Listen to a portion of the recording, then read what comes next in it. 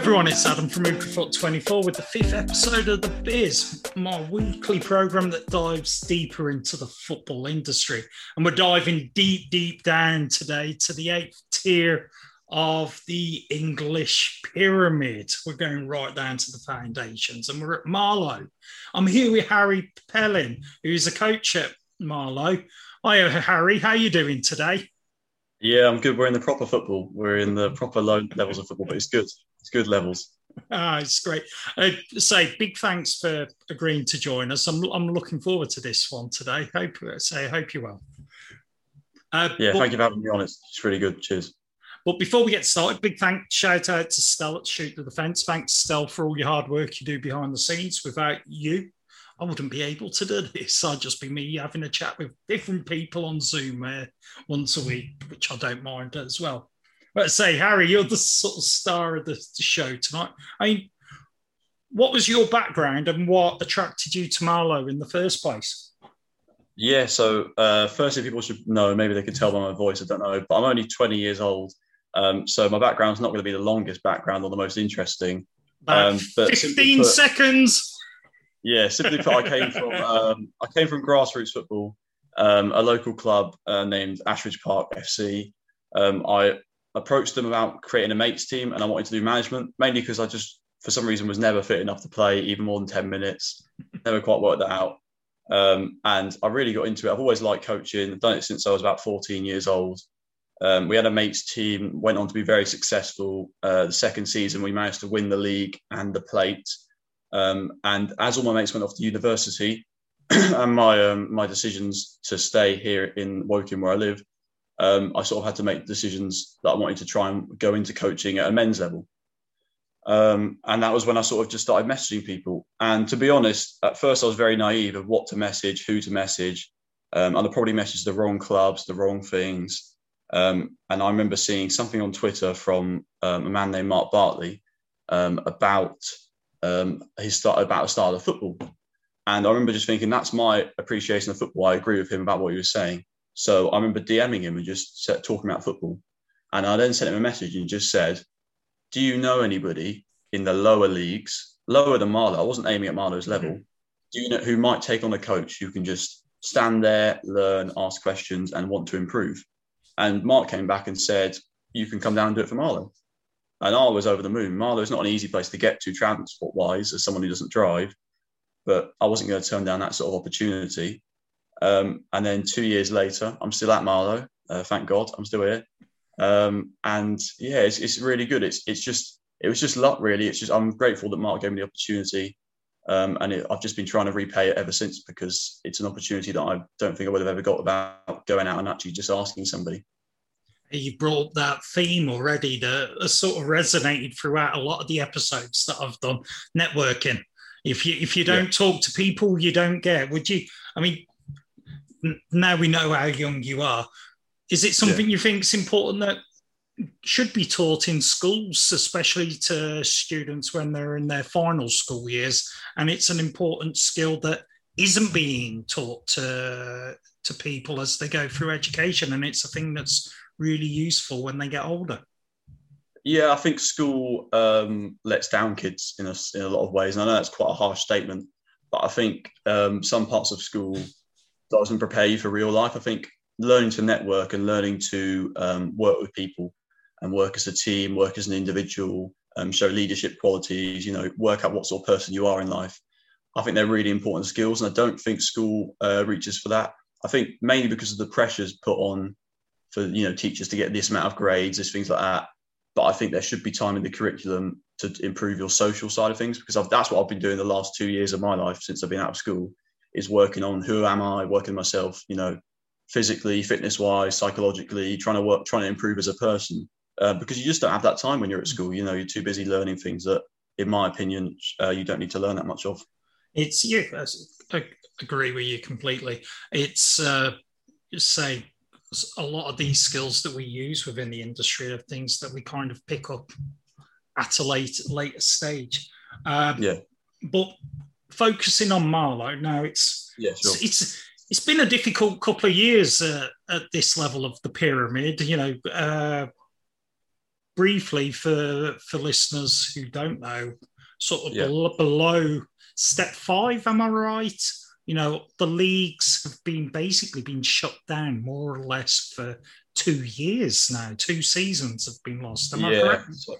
So at the Marlow level, because it's difficult between different levels, so it's easy just to go at Marlow's level. Yeah. We had our 2019-20 season, which was null and voided around March time.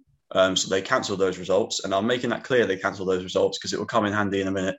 And then we had the 2020-21 season, which they curtailed, different use of vocab.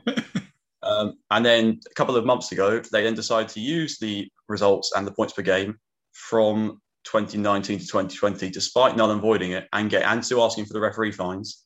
Not that I'm having an attack on the FA, but just going down that sort of route. They put the 2 seasons together, and then they've done a reshuffle this year. So yeah, we've had 2 seasons of nothing basically. No one's moved up from our level, no one's moved down from our level, apart from teams that have sadly, had to disband or things like that. But next season, it's a new shuffle of teams because we've had a few teams move up from the level below, which is good. It's good to freshen it up. It's good. It probably needed it. It's just annoying that we've not had any promotion or a proper season because of COVID and all that. Yeah, it really is. I mean, how do clubs survive at this level without games being played and revenue coming in? How has it impacted, from your perspective? Yeah, I think it depends on. So at the level I work at, we're sort of at the middle bit between clubs that have entirely non-contract players, so players who get paid for their appearances and whatever, etc. And we have players who are getting paid on a contract, so they get paid whatever every week, normally a half and half contract, so you get half for just a week and half for the match. Mm-hmm. And because of that, depending on which club you are, how many players you've got contracted, the effects have been different. There have been some clubs obviously have furloughed players as it's a job, you could furlough them, which has helped.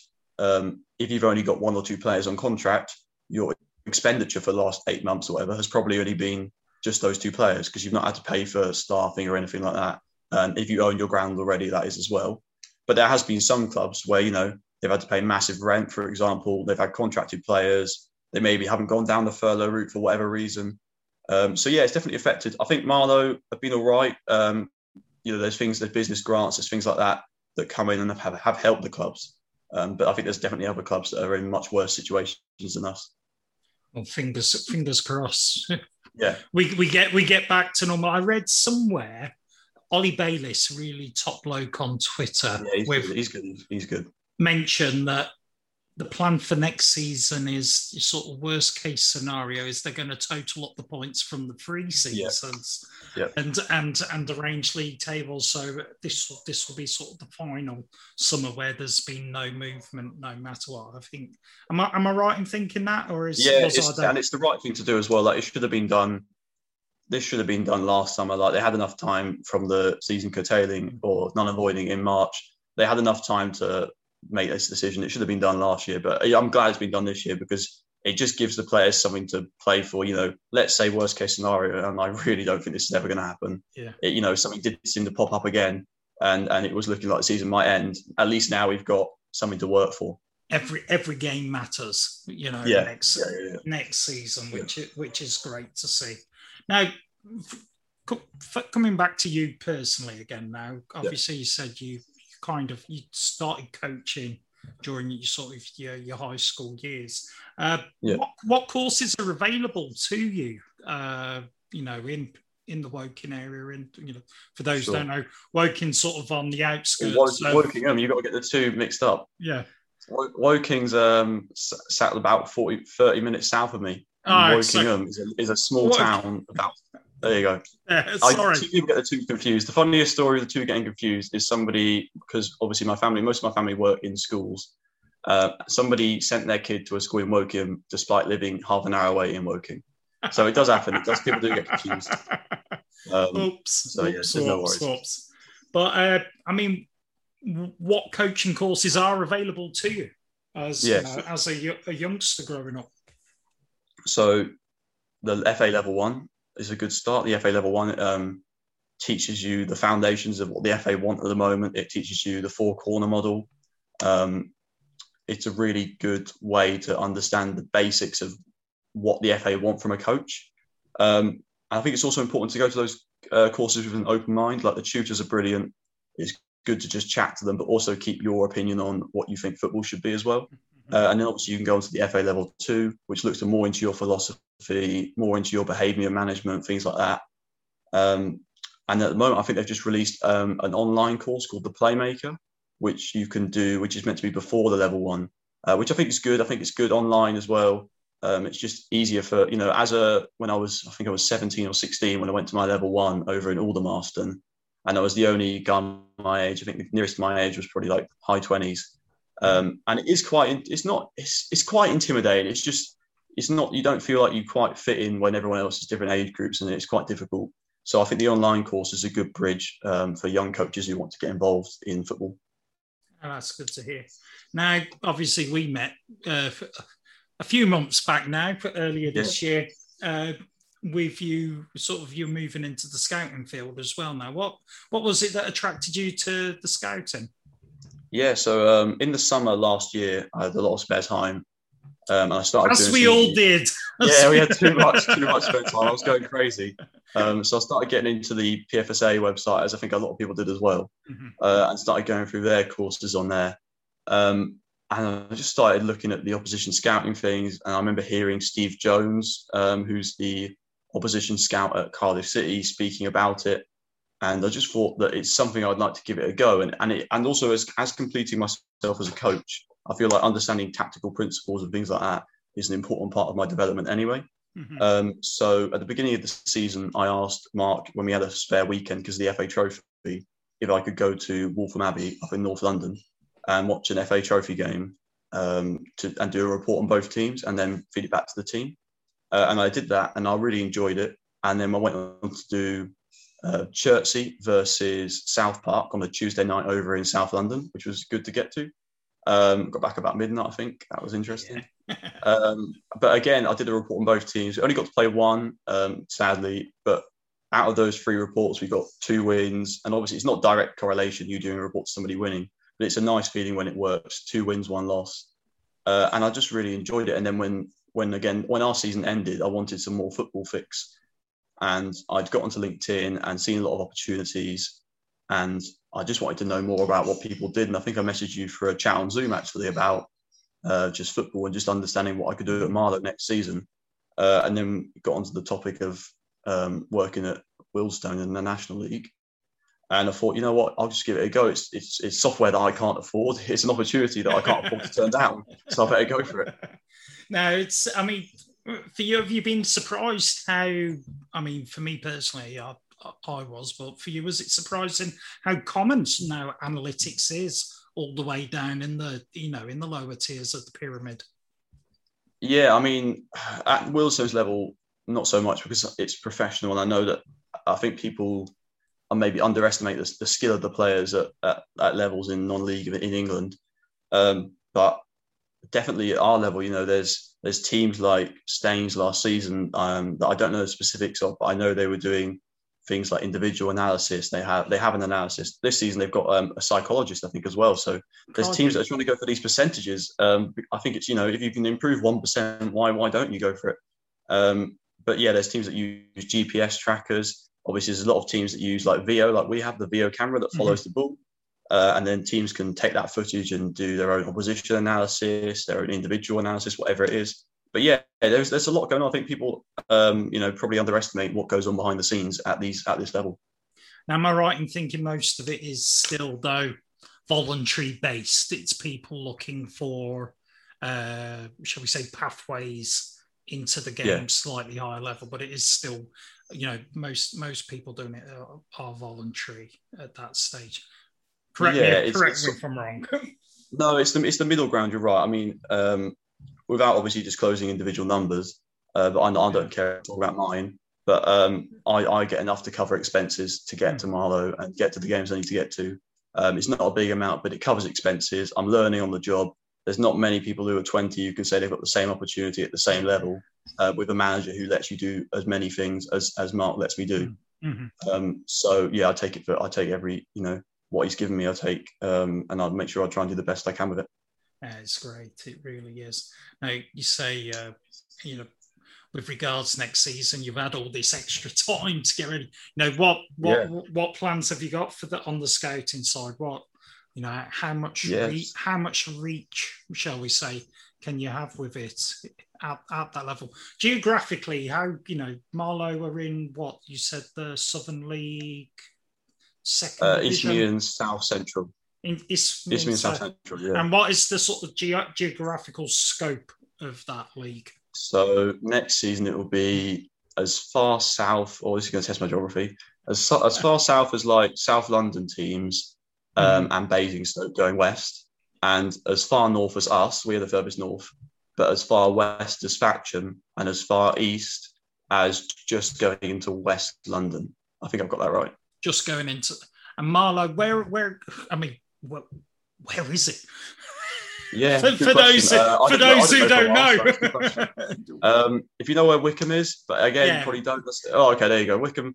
On the M40. On the M40. Yeah, it's just south of Wickham. If you looked at it on the map, if you went to the northwest of London, or northwest to London, almost like Uxbridge sort of area, then you just go west from there, and it's better. It's along there. Just a bit northwest of Heathrow for those people outside of the UK who are flying in for a game.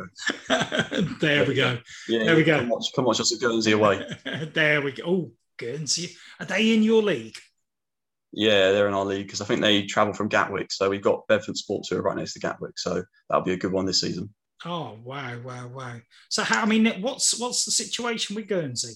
Am I right? They still fly people down to their matches, or it's brilliant. It's a free weekend. From what I understand, as long as I've got this correct, they have to pay for the travel and the accommodation of a one-night stay for the opposition teams. And I don't think we have to go on Tuesday nights either, because I don't think my boss would be happy with me taking 2 days off work. It's decent. I'm looking forward to a nice weekend away. I think I'll scout the week before that one so I can take the Saturday and go with the team. Oh, yeah. I mean, you need to scout a home match, definitely, and get yourself over to get definitely, 100%. Good luck on getting the expenses through, though. That's the only thing I've got to say. Yeah, I know. I think some of the chairmen at Marlow might have something to say about that if I'm trying to do that. Yeah. So, what are the plans for next season? Both on the skating side, but also I imagine you want to keep the coaching going as well. Yeah, I think I'm linking the two. So the scouting side of things, I've been sort of working with a team that I've managed to interview and get involved with Marlow. A team of voluntary scouts that will help with the player recruitment side of things. So we are very happy with the players we've currently got at Marlow and the squad we currently got. But things like injuries, things like needing cover, things like the fact that people are on non-contracts and that clubs might come from higher divisions. It was an area that I felt like we could improve on by having a better knowledge of our league and the lower leagues as well. Just to give an example for people who want to understand, there's a player playing in our league at the moment who played for a team 2 seasons ago in our league who are one of the maybe lower budget teams, and that's not being mean to them. That's just, I think the manager does a brilliant job with what he's got. And he's currently scoring goals, a lot of goals, and he was scoring goals at that lower budget team. And they were quick enough to notice him and sign him. And that's the area I think we need to get better at. We need to get better at is noticing the players who are going to score us those goals and getting them before big teams do. Definitely. Well, I wish you the best. Look at it. I mean, Marlow as a club now. People who listening to this a little bit curious about Marlow. Where's the best place for them to connect with Marlow on the social media side, on the medias? Are games streamed at all or anything like that? No, they're not streamed. If it was last season, I would have told you, maybe don't bother. It would have been quite difficult. But this season, do it. This season, do it.